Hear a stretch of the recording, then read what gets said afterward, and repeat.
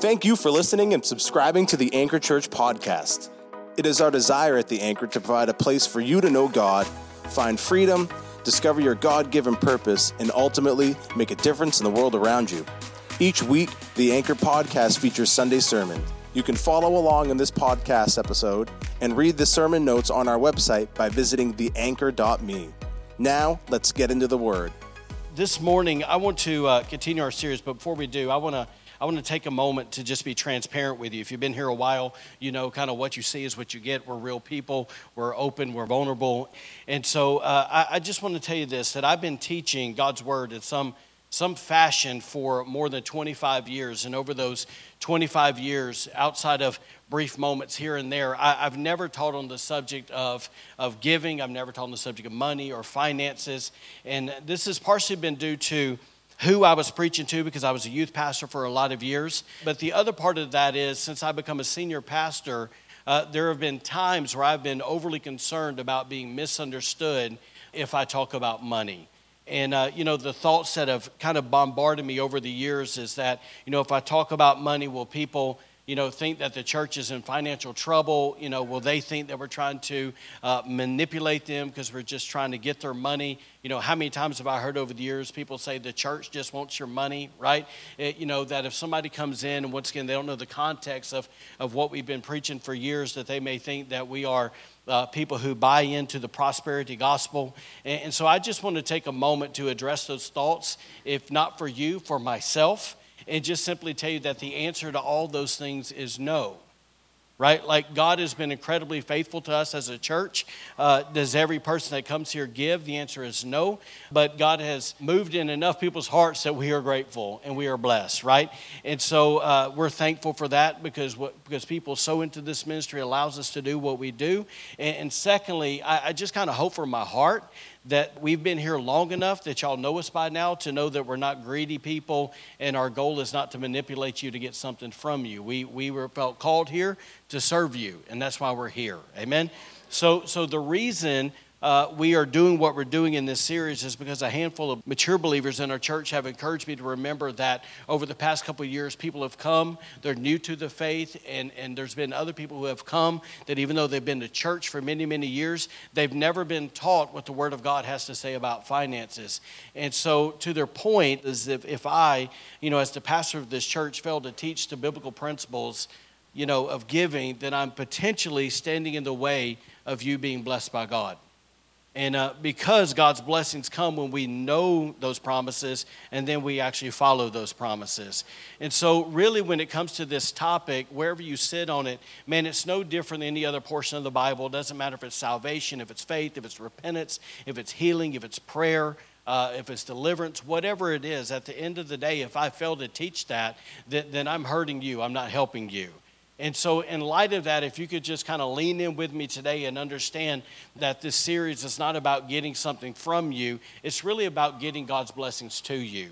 So like I told you last week, kind of midstream, there is no bait and switch coming in this. I'm not going to sit here and beg for money. I'm not going to tell you give $100 or we're going under, right? I'm not going to say any of that. Like I just want you to know what the Bible says, and from that point on, it's between you and God, just like it is every week that I stand up here. I tell you what the Word of God says. I try my best not to give you Quentin. I try to give you what Jesus says, and then up from there, it's between you and Him. Amen? All right, y'all ready? All right, so let's jump in. If you're taking notes today, the title once again of this series is A Heart That Gives. This is part 3.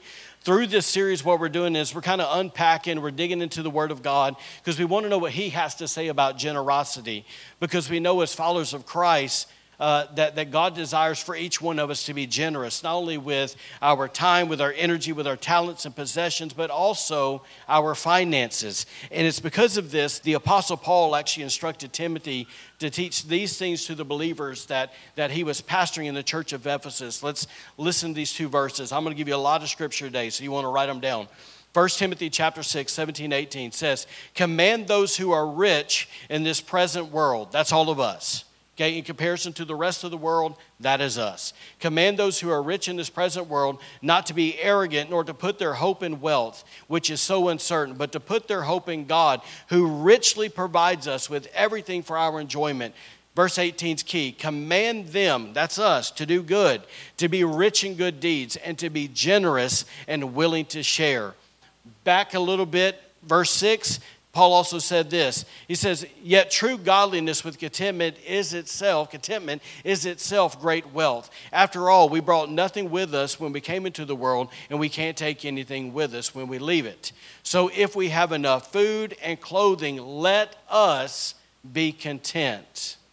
You see, through these verses, we understand that if you and I are actually going to influence society the way God wants us to, then it's imperative that you and I are touched by the spirit of generosity and by the spirit of contentment. Like, I hope we understand that when we read the Bible, that God wants to bless us with more than we need. Right? Like, I hope you see that in the Bible. But the reason he wants to bless you is not so you can build yourself a bigger house, or so you can drive a more expensive car, or so you can wear fancier clothes, or so you can somehow buy bigger and greater toys. The reason he blesses you is because in turn he wants you to turn around and to be a blessing to those around you. So in light of this, there's something that's got to get deep in our heart, and it's this, is that we have to understand that there has only been one financial or one economic system that God has ever given to the world. One. And that is the system of the tithe that he gave to the nation of Israel. So I realize that phrase may be new to some people in the room. That word may be new. So let's begin by saying, what is the tithe? Let's answer that. The word tithe simply means this. It means a tenth. A tenth, that's what it means in Hebrew language. Or we could say this, that is 10% of our income. Now, if I was going to be more specific, it is 10 cents on every dollar that we earn. Therefore, if we get paid $10, our tithe is what?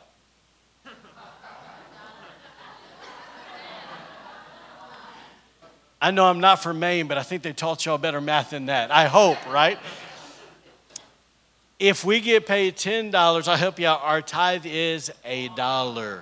If we get paid $100, our tithe is $10. If we get paid $1,000, then our tithe is? Man, y'all learned math in church. That was awesome. All right. So notice it means a tenth. So there's no such thing as we tithe 3%, 5%, 7%. And there's no such thing that we tithe 20%. So understand that a tithe is 10% of our income that we give back to God. And if we give anything more than 10%, it's called an offering. Amen? So let me show you some verses from the Bible. Leviticus 27:30 says this. It says, and all the tithe, or the tenth part of the land, whether the seed of the land or the fruit of the tree, is the Lord's. Get that? It is the Lord's. It is holy. It is set apart. It is consecrated to the Lord. Now look at Proverbs 3 verse 9. It says, honor the Lord with what? With your wealth, with the first fruit. Somebody say first fruit. Of all your crops. Now, how did they honor the Lord with their first fruits or with their tithe? Look at Exodus 23:19. It says, the best of the first fruits of your ground you shall bring where? Into the house of the Lord your God. To modernize that, what he's saying is you need to bring it to the local church. Now, I want to encourage you when you hear all that not to get so tangled up in the agricultural language and don't let the word first fruits kind of throw you for a loop. What I need you to remember is that as farmers, man, these people consider their livestock and their crops, that was their income.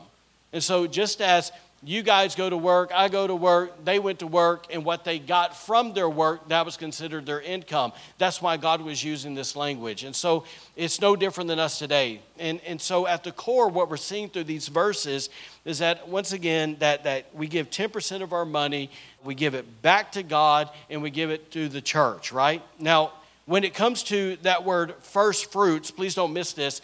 That's just a biblical way of saying that we should give first. Somebody say first. So, or to modernize this for a second, that we should tithe off of our gross income. See, we all understand our gross income is the total amount that we get paid. That is our first fruit. Our net income is what's left over after Uncle Sam has taken what he thinks is his.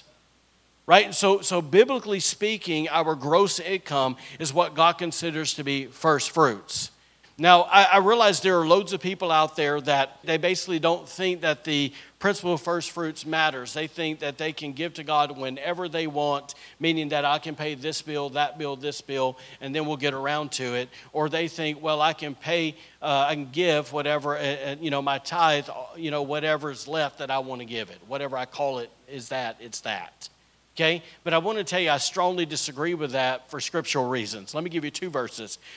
Genesis 4, 3 through 5, it says this. It says, and in the process of time. Somebody say in the process of time. That's key for this verse. And in the process of time, it came to pass that Cain brought an offering of the fruit of the ground to the Lord. Abel also brought of what? The first fruit of his flock and of their fat. It says, and the Lord respected Abel and his offering, but he did not respect Cain and his offering. See, when I became a Christian, I really wrestled with that verse. I couldn't figure out why God respected Abel's offering and he rejected Cain's. And there's a lot that I could say here, but I'll simply say this. Is I want to point out, notice it said in the process of time. Or if I could put a different language to it, when he got around to it.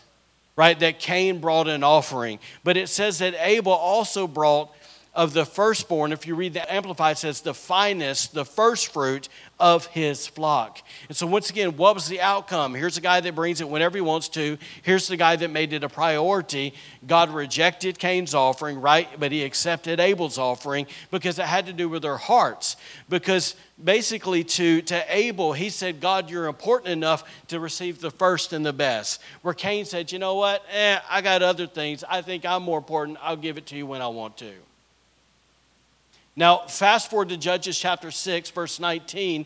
To paint the picture here, basically the children of Israel had went around, where the walls of Jericho for 7 days. They lifted up a shout, and after they lifted up a shout and the walls fall, it says in verse 19 that Joshua shouted to his army. It says, but all the silver and gold and vessels of bronze and iron are consecrated. They're set apart. They're holy to the Lord. They shall come into the treasury of the Lord. Now, why did he say that? The reason he said it's because Jericho, if you read through Joshua, it was the first city that they conquered, right? And as the first city, that meant that the first fruits of the bounty, if you will, meant it belonged to God. And if you don't believe me, that's why if you keep reading the story, God's judgment came upon a man named Achan and his family because he foolishly took what belonged to the Lord. In other words, he acted as if the first fruit of the silver and the first fruit of the gold, that they were his to take. And what happened? Ultimately, we know that they drew lots. God said, that's him, that's family. Yep, and they all died. Judgment came, right? Because why? Because first fruits matter to God. And let me maybe pause here and say something. I realize that in a lot of homes, I even had somebody approach me this morning, and I've had this conversation for years. The wife says, let's tithe, and the husband says, no, thank you. I want you to pay attention to what we just read. Please notice, this isn't a thing to scare you. This is let's take note of the Word of God and understand the Word of God is serious. That man chose to take something that wasn't his, it belonged to God, and ultimately his family is the one that paid the price. So please, men in this room, don't think that, it's just a disagreement between me and my wife. No, it's not. It's a disagreement between you and God. Okay? And I'll even say this, kind of add something I haven't said the other 2 services.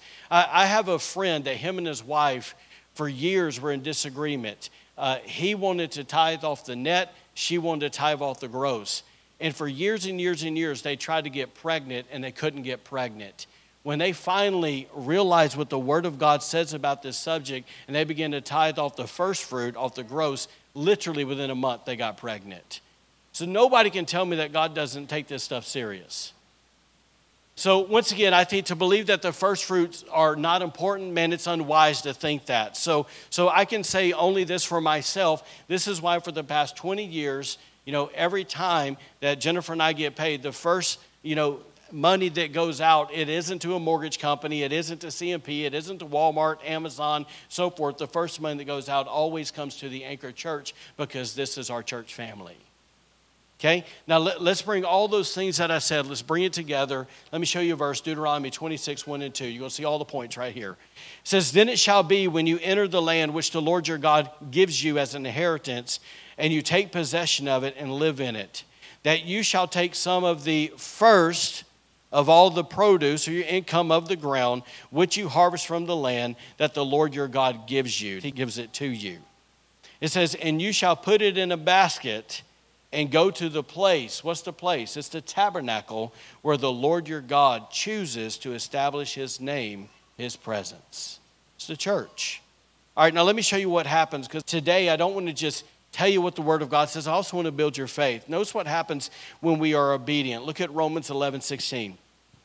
It says, for if the first fruit is holy, in other words, if we actually bring the first fruit dedicated to the Lord and we give it to him, what happens? It says the lump or the whole income is also holy.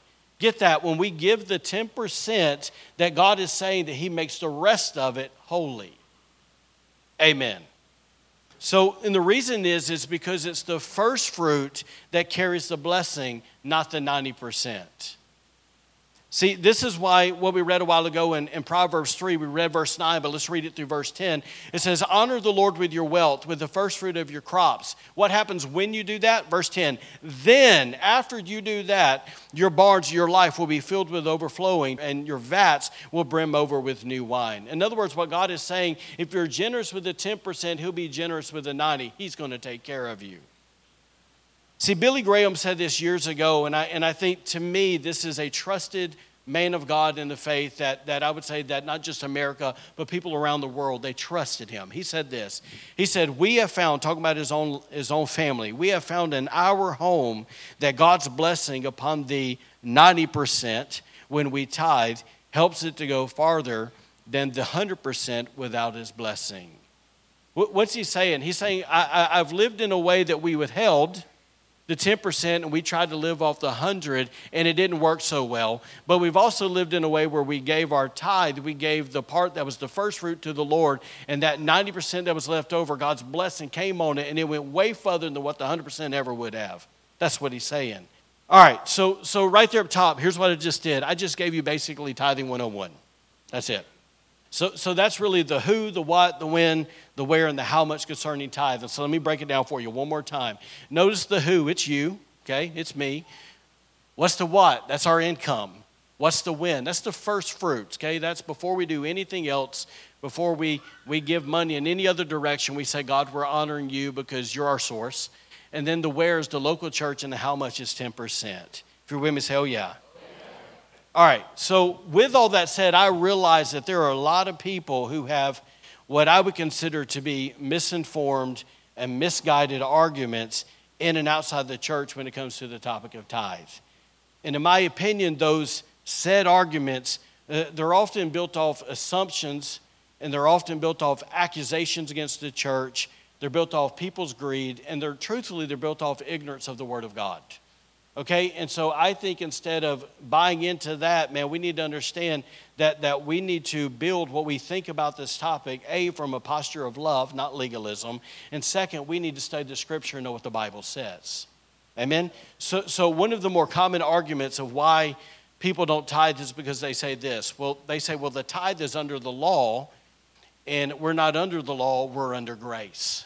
Like I've heard that so many times. Now, I'll admit that sounds logical. The only issue with that train of thought is it's unbiblical. Okay, and the reason we know that is because Abraham, who the book of Galatians says is the father of the faith. So basically, our roots in our faith go all the way back to Abraham. We are the seed and the offspring of Abraham, okay? So we got to understand that Abraham gave a tithe to Melchizedek 430 years before the law of Moses was established. So we have to understand that the biblical principle of tithe was established before Moses was even born. Let me show you. Look at Genesis 14. These are some wordy passages, but I want to break it down for you, and hopefully it'll make sense when I'm done. Genesis 14, 18 through 20. It says, then Melchizedek, king of Salem, brought out bread and wine. He was the priest of God Most High, and he blessed him and said, blessed be Abram of God Most High, possessor of heaven and earth. And blessed be God Most High, who has delivered your enemies into your hand. What's he doing? He's just blessing him. Okay, he's acknowledging who God is, and he's blessing him. And then it says, and Abraham gave Melchizedek a tithe or a tenth of all, of everything that he received, he gave it to him. Now let's fast forward to the New Testament, where the New Testament actually talks about this encounter. If you go to Hebrews, if you read Hebrews 5, 6, and 7, it talks a lot about Melchizedek, and it talks about the new covenant, okay, which is what those people say where we're under grace, okay? So it's from there. Hebrews chapter 7, verses 1 and 3. Let's look at it. It says, "For this Melchizedek, king of Salem, priest of the Most High God, who met Abraham returning from the slaughter on the kings and blessed him." So basically, Melchizedek went to him and met him. It says, "To whom also Abraham gave a tenth part of all, first being translated," that means basically what's Melchizedek translated into, king of righteousness. And then also king of Salem, meaning king of peace. "Without father, without mother, without genealogy, having neither beginning of days nor end of life, but made like the Son of God, remains a priest continually." All right, there's a lot there. So there's a few things I want us to recognize from these two passages of Scripture. The first thing is this, is I want you to notice the meal that Melchizedek served Abraham. It was bread and wine, right? So that's two items that make up what? Communion, right? So it was two items that make up basically the blood and the body of Jesus Christ. The second thing I want you to notice is that Melchizedek is a king and a priest. So biblically, we understand that from Genesis to Revelation, there's not another person outside of Jesus that holds both offices, king and priest, okay? He is the King of Kings, and he is the priest of the Most High God. And so also he is the King of righteousness, and he is the King of peace, or we could say the Prince of Peace, right? So thirdly, I want you to notice that Melchizedek is eternal. He doesn't have beginning or end of life. Now, if any of that sounds familiar, it should, okay? And the reason is, for all those things, there's a lot of theologians that believe that Abraham actually met Jesus back in Genesis 14, and I am one that agrees with that, okay? So here's the point that I want to make to you. I don't think it was some random dude. I think it was what is called in the theological world, it was a Christophany. Christo meaning Christ, ophany means appearing. I think he actually met the pre-incarnate Christ and had an encounter with him. No different than Jacob, no different than Gideon, and so forth, right? And so here's the point I want to make is that 430 years before the law was ever implemented, Abraham, who's our spiritual father, tied to Melchizedek, who was either Jesus Christ himself or is a type of Christ if it's that, okay? You with me? All right, now here's what I want you to notice. Once again, people say we're not under the law, we're under grace. Well, let's notice 5 verses down, we're still talking in the same train of thought. Hebrews 7 verse 8 says here, talking about on earth, says mortal men receive tithes. In other words, we get up, we receive a tithe, there's a box in the back, some of us, okay? It says, but there, talking about heaven, he, Jesus, receives them, of whom is it a witness that he lives. In other words, that he resurrected. So according to that verse, when you and I give our tithe, if it's cash, check, if it's online, man, we may think that we're giving it to, 3 Cross Street, whatever, in Rockport, to a church, a physical location. But according to that scripture, in a very real spiritual sense, Jesus receives the tithe in heaven. So let me make it plain for you like this. I have a lot of friends that are pastors, and they know what everybody gives in the church. They say to themselves, man, I want to know who the big givers are. I want to know, and that doesn't settle well with me. So what I do is there's people here on staff, they'll tell you, I get basically a top number. That's what I get, and I get a P&L at the end of the month, and so I know what's happened financially, but I don't know what people give or who gives. And the reason is because I don't want that to lead my heart in any direction if I have to deal with someone in a very open and honest way. Okay, so that's why I do that, to protect my own heart and to protect people, because I don't want to pastor people differently, right? And so, but I want us to know that even though I may not know, according to that scripture, he knows. He knows every person that gives. Why? Because he is in heaven and he's the one receiving it. And so if I could just maybe say something in case there's anybody in the room that says we're under grace, we're not under the law, I want you to realize that scripture we just read is under the new covenant, and it's a covenant of grace. That was not written in the law. So that argument does not lay on that. It doesn't work. Okay, now let's fast forward a few more decades just because I want us to see this. Genesis 28, we obviously know we have Abraham, Isaac, and Jacob. So this is now Abraham's grandson. It says, then Jacob made a vow saying, if God will be with me and keep me in this way that I am going and give me bread to eat and clothing to put on so that I come back to my father's house in peace, then the Lord shall be my God, and the stone which I have set as a pillar shall be God's house, shall be Bethel, right? The house of God. And then it says this last thing, and all that you give me, I will surely give a tenth to you. So again, once again, to those who are opposed to the tithe, here's Jacob, not in the law, but hundreds of years before the law of Moses, before Moses is even alive. He's having this incredible encounter with God. He's having this moment of consecration. He's making a commitment to God. He's making a vow. And he says this, God, whatever you give me, I promise, not from legalism, not for somebody twisting my arm, not because of some church service. I'm going to do it because simply I'm grateful for that. You're going to bless me the way you're going to bless me. And from a heart of love, I'm going to give it all back to you. Amen? All right, so let's drill down more into what people, once again, not under the law, under grace. Let's drill down that. If you fast forward, right, so we got Abraham, Isaac, and Jacob. We know Jacob had 12 sons. Joseph was in Egypt. We know that basically God took care of Jacob and the rest of the kids through the famine. Then we know that pretty much all those guys got old. They died. Pharaoh didn't have a clue about Joseph. He didn't have a clue about, the covenant or the promises that were made. And then all the Israelites, they end up in slavery, right? And they're in slavery for hundreds of years. And for hundreds of years, they basically took on the slave mindset. And then one day, God raised up Moses, right, as the deliverer, and he led them out of Egypt. Now, it's key to understand what happened while he was leading them out. Obviously, they were in the wilderness. Moses got invited by God to come up to Mount Sinai. God downloaded to him what we know as the law, okay? Why did God give the law? Here's the core reason. Don't miss this. It's because he took them out of Egypt, and now he had to get Egypt out of them. They had a mindset of basically that was unbiblical, that was not kingdom-like. It was a poverty, slave mentality. And so he gave them the law, not as a bunch of rules and regulations, because he was trying to get them to know. Example, 10 Commandments, first 5, here's how you treat me. Last 5, here's how you treat each other. And in the middle of that, God included the tithe that went back, once again, all the way to Abraham. They said, okay, here's part of the covenant. I want to bless you. There's a line of blessed people. And now I want to show you how you actually handle your money. And this is how you need to do it. This is how I bless them, and this is how I'm going to bless you. It's the system at work. For women say, oh yeah.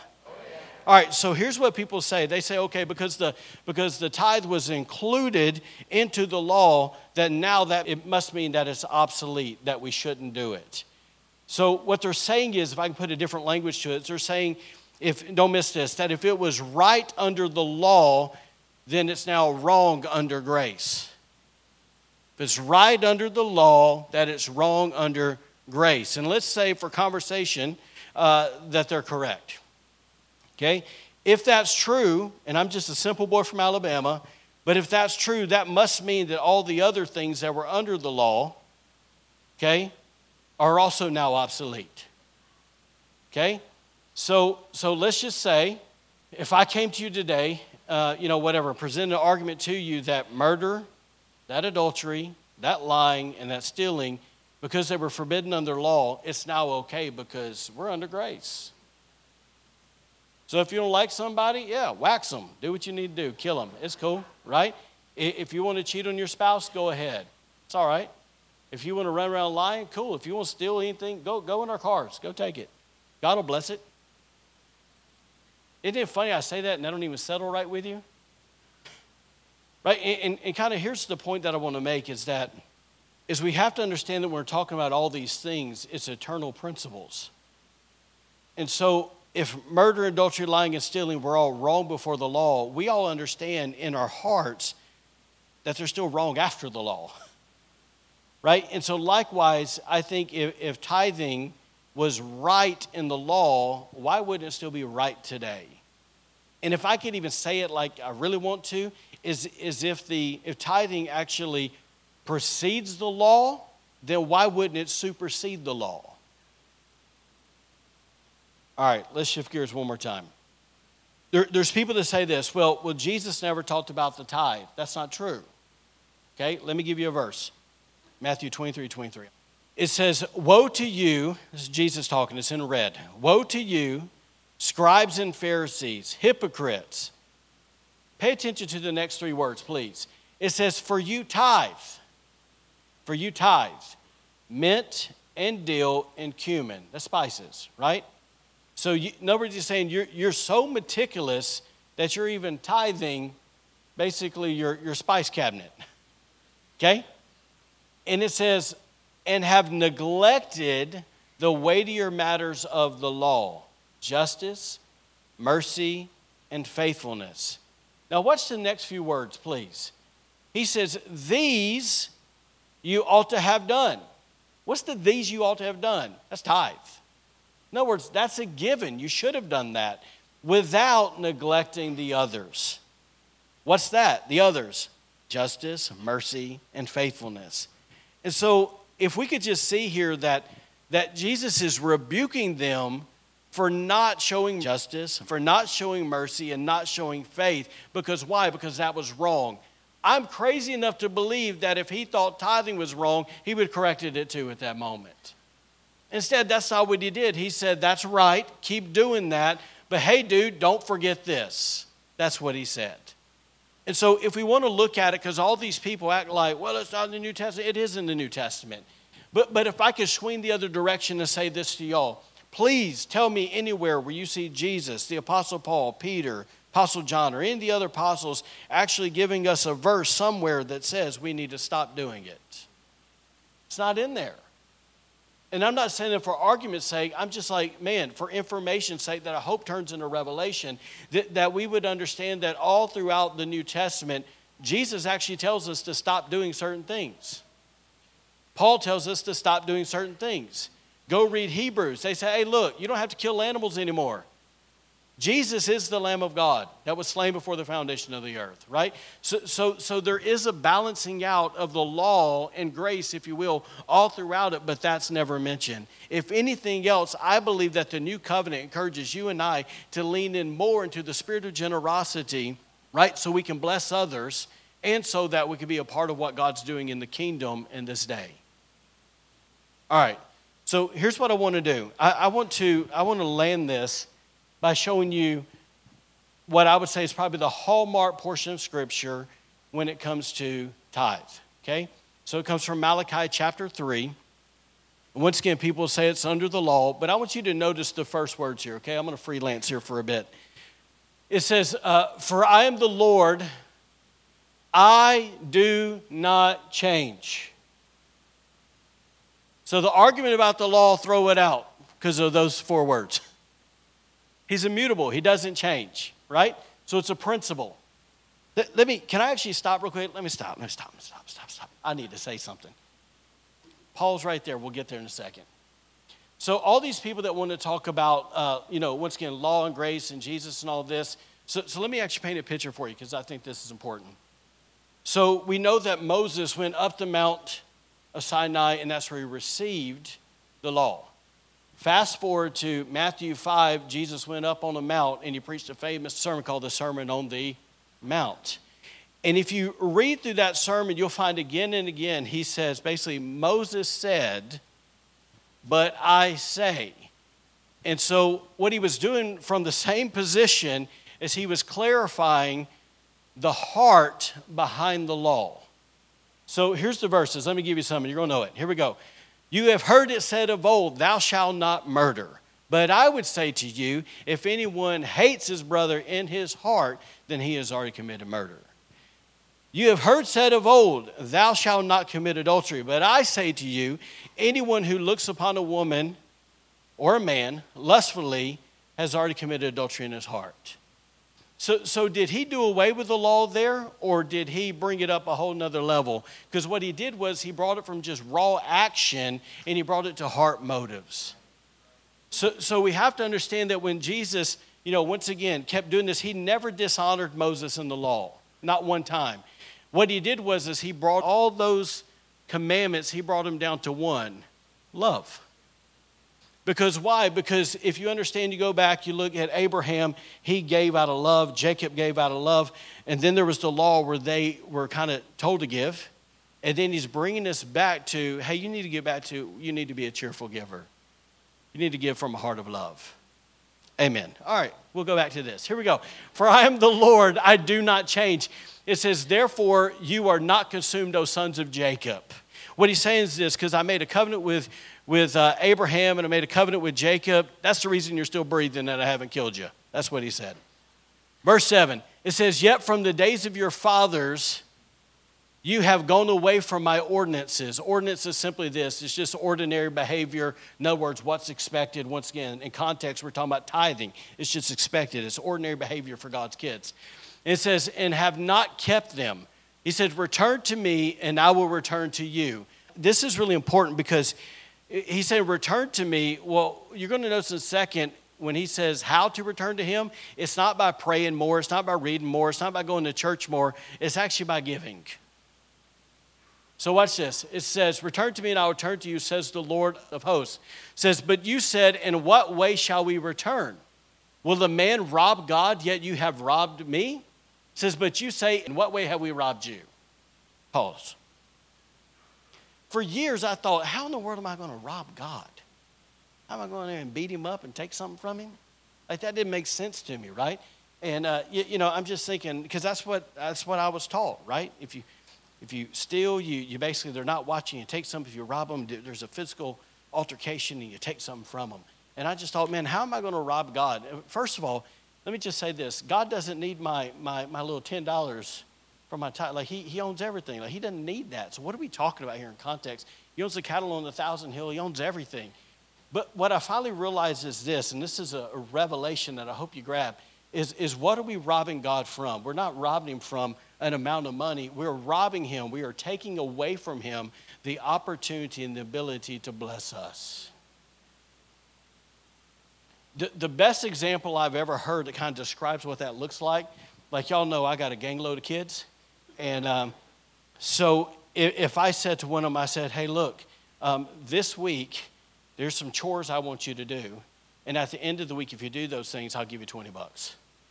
And then we fast forward and we get to the end of the week and they haven't done any of them. Now, the question is what did they rob me of? They didn't take the $20 from me. What they took from me by their unwillingness to do what I asked them to do, that they took away my opportunity to bless them as a good dad.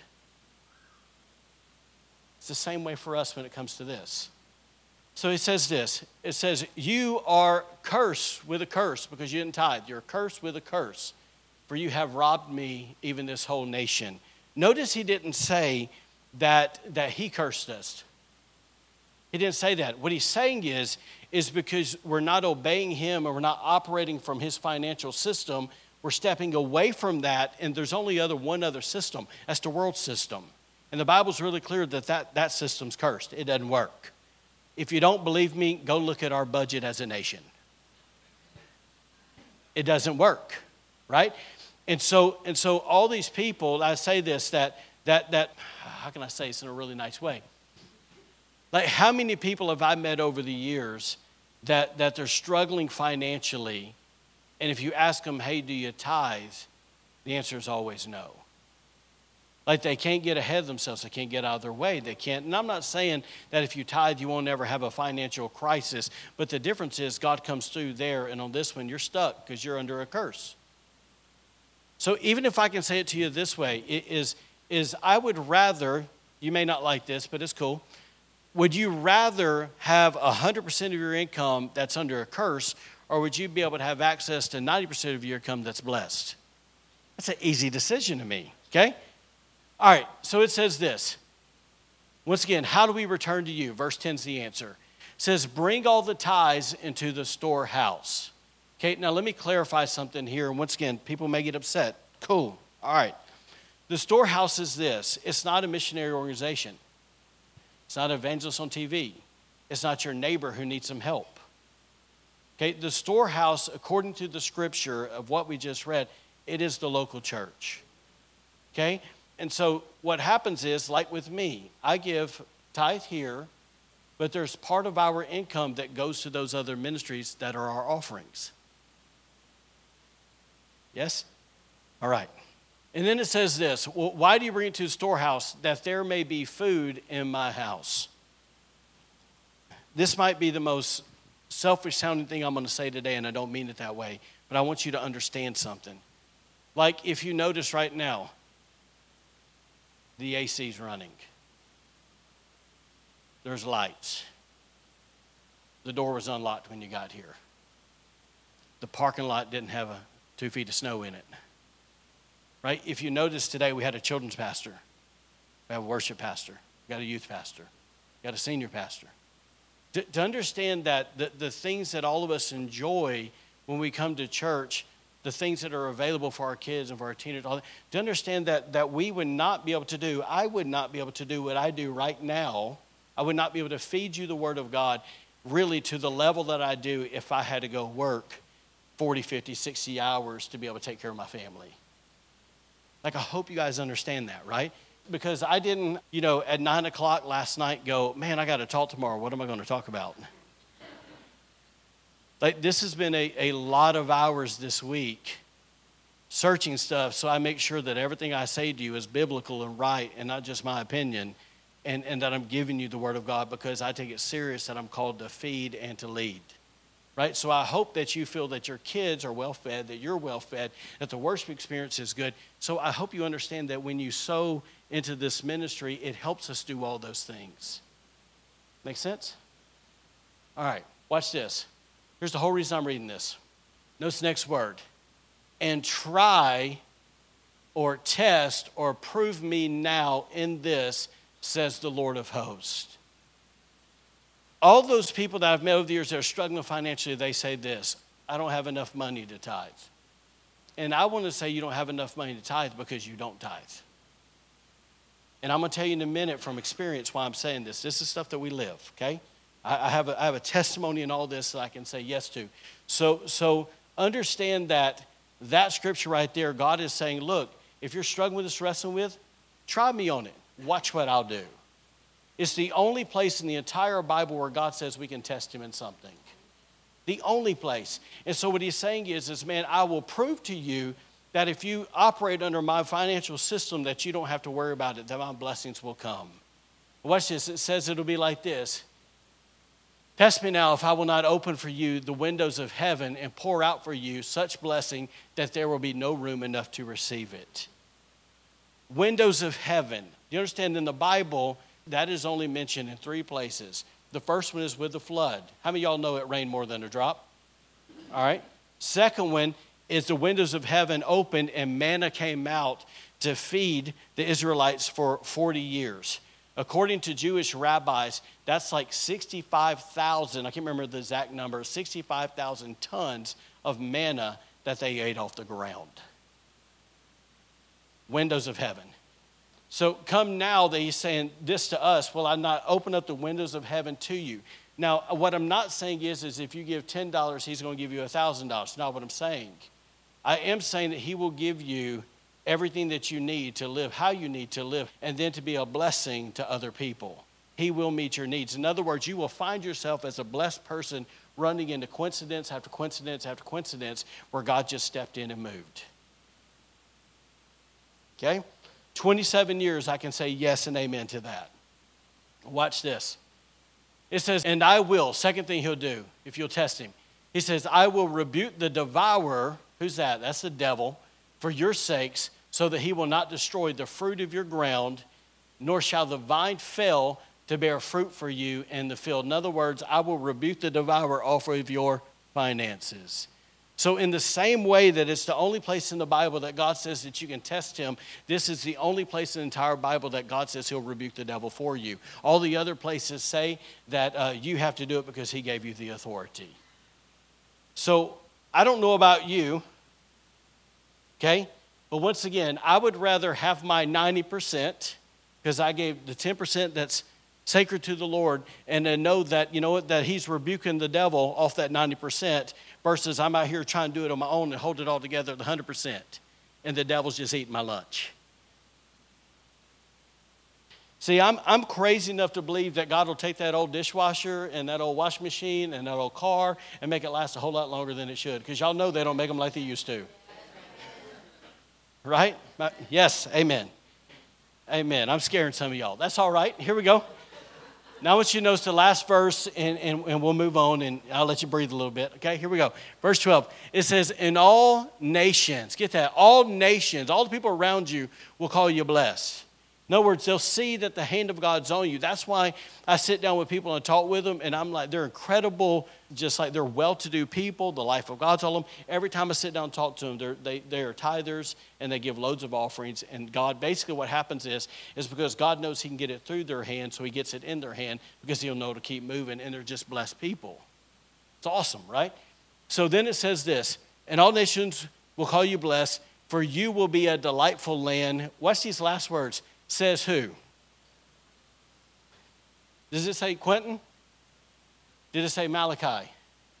Did it say some preacher on TV? No, it says the Lord of hosts. And what I'm trying to get at, it's a promise from him.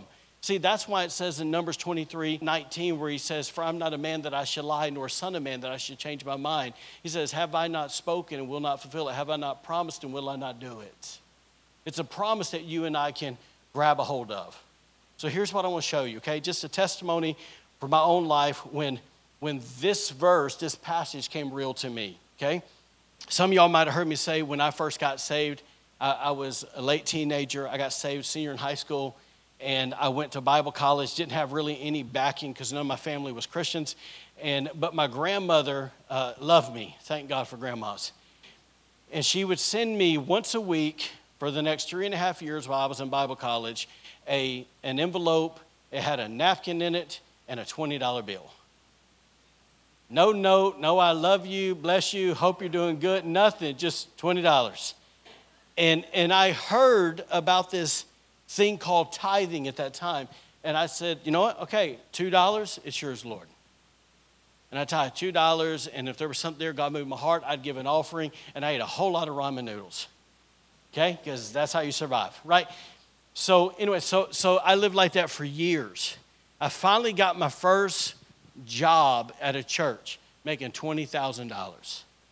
Stay true, okay? Because once again, it's just 10 cents on every dollar. Same thing, $2,000 went to the Lord, right? Tithing offerings, yep, easy. So offerings went to other ministries, did that. So then things shifted for me though, when I left that job. Then I started picking up odds and end jobs. And here's the deal, at that time, I had a car payment, and I just had to feed myself. That was it, had free housing, but I didn't have a job. The Lord told me not to work a normal job. Now, I was helping people move. I was substituting school. I was preaching. I was doing all kinds of things, but just being faithful. And I never looked at my money. I just kind of put away, never looked at it until basically it was time to pay the bills. And every time for the next 2 years, I had money. Thank God. Still tithe, still did all that, right? Okay, Jennifer and I got married. And I didn't make, I think the first job I had while we were together, because we moved right after we got married, I don't think I made like net income more than $12,000 that year. I was broke, okay? Had a car payment of $430, and I had a house payment. My rent was $500 a month. Y'all with me? Throw in gas, throw in some ramen noodles, some bologna sandwiches. I kept tithing, okay?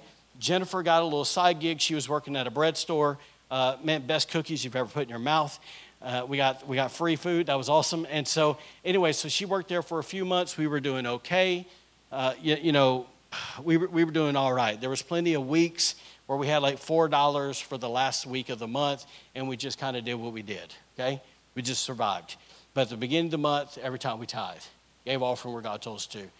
And then Jen came home one day and said, hey, the boss told me that because of the holiday season's over, they're cutting back my hours. And she went from like 20-something hours to like 10. And I looked at what I made and what she made, and it was a uh-oh moment. Hear what I'm about to say. We didn't call mom and dad. We called on the Lord Jesus. Right? Because we wanted to be people that knew how to live by faith. Because how could I ever preach it if I never lived it? Okay? And so here we are. I'm looking at Jennifer, and I realize, because if you don't know, I've had open heart surgery. I got a pacemaker. So I'm like, okay, I need medical insurance. This isn't good for me to be rolling around like this. And so we looked into it, and it was going to be $700 a month. Y'all doing the math? Like, was not working. Like, I already wasn't making enough money, okay? Like, eating ramen noodles and, praying that people would take us to lunch. Seriously. So that we could eat, okay? And so here we are struggling, and one night I just said, okay, enough's enough. Grabbed her hand, we're laying in bed, and I said, God, you said in your word that if I would tithe and I would give offerings, that you would open up the windows of heaven over our lives. Father, Jennifer and I are not looking to a man. Man is not our source. We're looking to you. God, you said it. We believe it. And then I began to pray, Lord, I need you to handle something with this insurance. God, I ask you in the name of Jesus that you would give my wife another job. God, I ask in the name of Jesus that you give me a raise. God, I don't know how you're going to do it, but I ask you to do it. That was a Tuesday night. The next morning I went to work. Nobody knows, because I don't believe in faith without hints is dead. I believe in faith. Okay, I believe Jesus hears us when we pray. We can't sing it, right, and not live it. And so I went to work that day, and I remember I was walking down the hallway, and I was in housekeeping at the church that I that's what I was doing. I was housekeeping. And the senior pastor walked by. I don't know if we slapped a high five, whatever. I said good morning. He said good morning. And then he got about 10 steps behind me. He said, hey, Quentin. I turned around. He said, hey, if a job comes open here, do you think Jen would want it? Yes, sir. So I kind of, okay. He went to a meeting. I went in the youth room. I was straightening up chairs and, just getting it ready for the youth pastor that night. And then, I don't know, about 30, 45 minutes later, here came the executive pastor, the money guy. He came in and he said, hey, I was talking to pastor, and I just want you to know that we know that you need some insurance.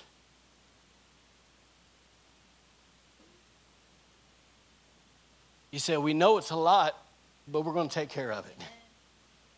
And he said, oh, by the way, so-and-so's leaving today, and we're going to give Jen his job.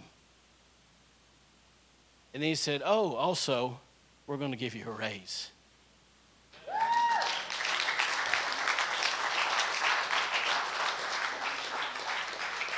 That's been 20 years. Dude, he left the room, and I cried, and I cried, and I cried, because Jesus is faithful. Right? And here what I'm going to stress this again, please. I did not call a soul. I prayed. I did what the word says. I wasn't living under curse, and God took care of me and my wife. Right? Like, to bring it in perspective, okay? That's her daddy right there. I told him I will take care of her.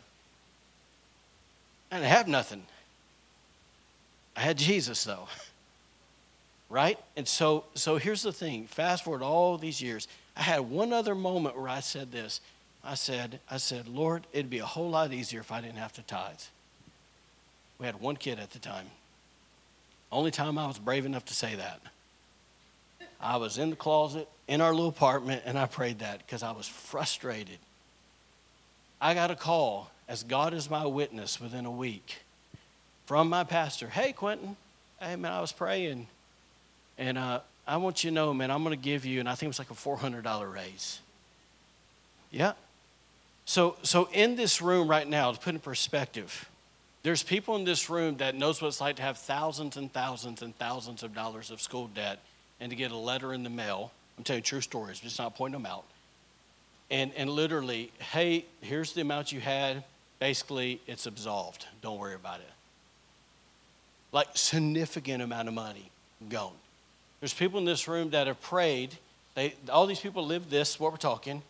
And God, we need a car. God gave them cars. Do you understand the plural there? Right? There's people in this room that literally been in spots where they needed a certain amount of money. They didn't tell a soul. Either a check came in the mail or somebody felt led to give them something. And what happened was it was down to the dollar. down to the cent of what they needed.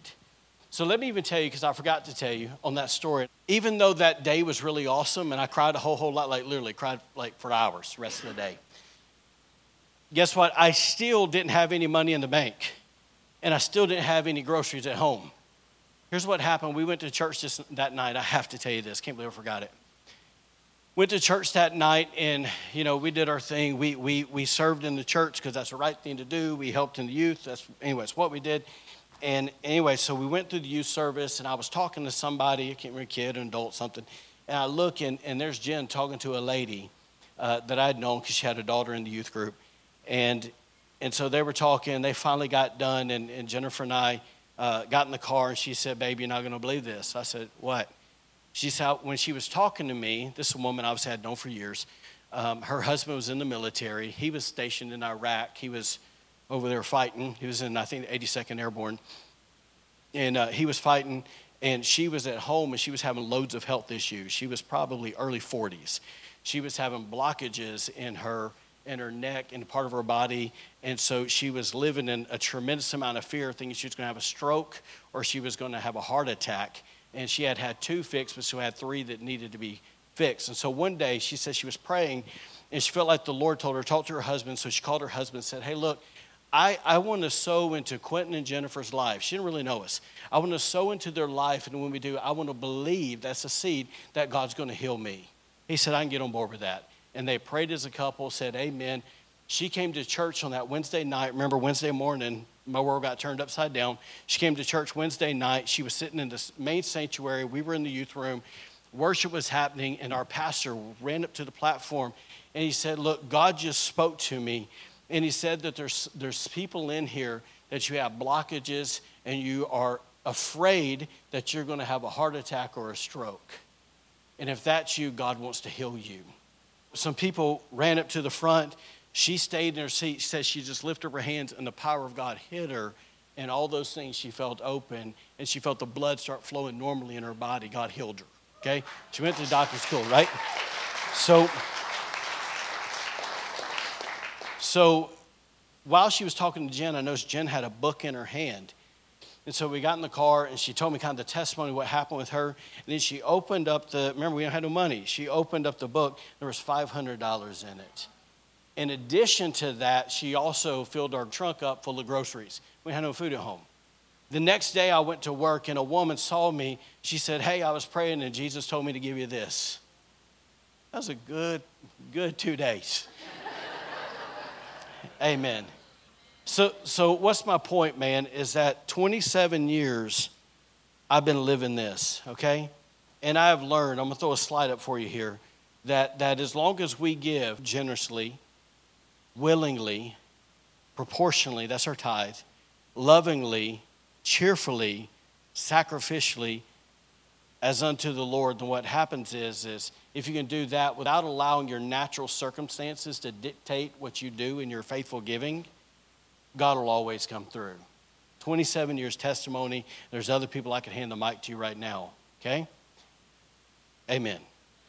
So here's my prayer for y'all this morning is that my prayer was that I gave you information today, that information would turn into revelation for you. That somehow that it would stir your faith, that you wouldn't look at this as some law thing, but you would look at it as a loving God that loves you, and he wants to help you in life. He's trying to get something in your hand. Once again, a verse I say all the time, if God didn't spare his own son, how much more would he also freely give you all things? Amen? All right, can you stand to your feet? I have one question and statement that I want to say, and then I'm going to be done. The question is this, is what is the Holy Spirit telling you? Not what Quinn's telling you. What is the Holy Spirit telling you? Second thing I want to say is the greatest gift that you could ever give to God is not your tithes. The greatest gift you could ever give to God is your life. And so if you don't know Jesus in this place, if you don't know him as your personal Lord and Savior, then today's a great day to know him. Amen? Amen. Can you close your eyes? Father, I thank you for every person that's in this room. Lord, I thank you that you know all of us by name and that you have a plan and a purpose for us. And Lord, I'm simply asking today, God, the information that we've heard today, Lord, I'm asking, God, that it would bring revelation into our lives. Lord, I pray that we would have the proper perspective of you and that we would be people who understand how the kingdom works and we would begin to function and operate as kingdom people. And so, Lord, however you want to do that in our lives, Lord, I trust you, God, with every single person. As I said earlier, Lord, I realize that my job is to preach the word. The rest is between you and everybody else in this room. And so, Lord, whatever you got to say, we give you permission to say it. Whatever needs to be shifted, we give you permission to shift it. God, you can do what you do. And Lord, if there's any person in this room today that doesn't know you, Lord, we simply just come in agreement with them at this moment. And we say, Jesus, save me. Save me. God, that's the greatest thing. You gave your son as a gift to us. And so, Lord, in response to that, we give you our lives, and we thank you, and we accept salvation, we accept forgiveness of our sins. And God, we thank you that you exchange our hearts, God, with a new heart that loves you. And so, Lord, however you want to work that, God, with each individual, Lord, we thank you for doing it. Lord, I bless your people. I thank you, God, that your hand's upon them. Lord, I thank you for your plan and purpose being fulfilled in their lives. In Jesus' name we pray. Amen. Thank you for joining us today. Be sure to follow us on Facebook and Instagram for encouragement in your walk with God and to receive updates on events happening at The Anchor. Have a great week and God bless.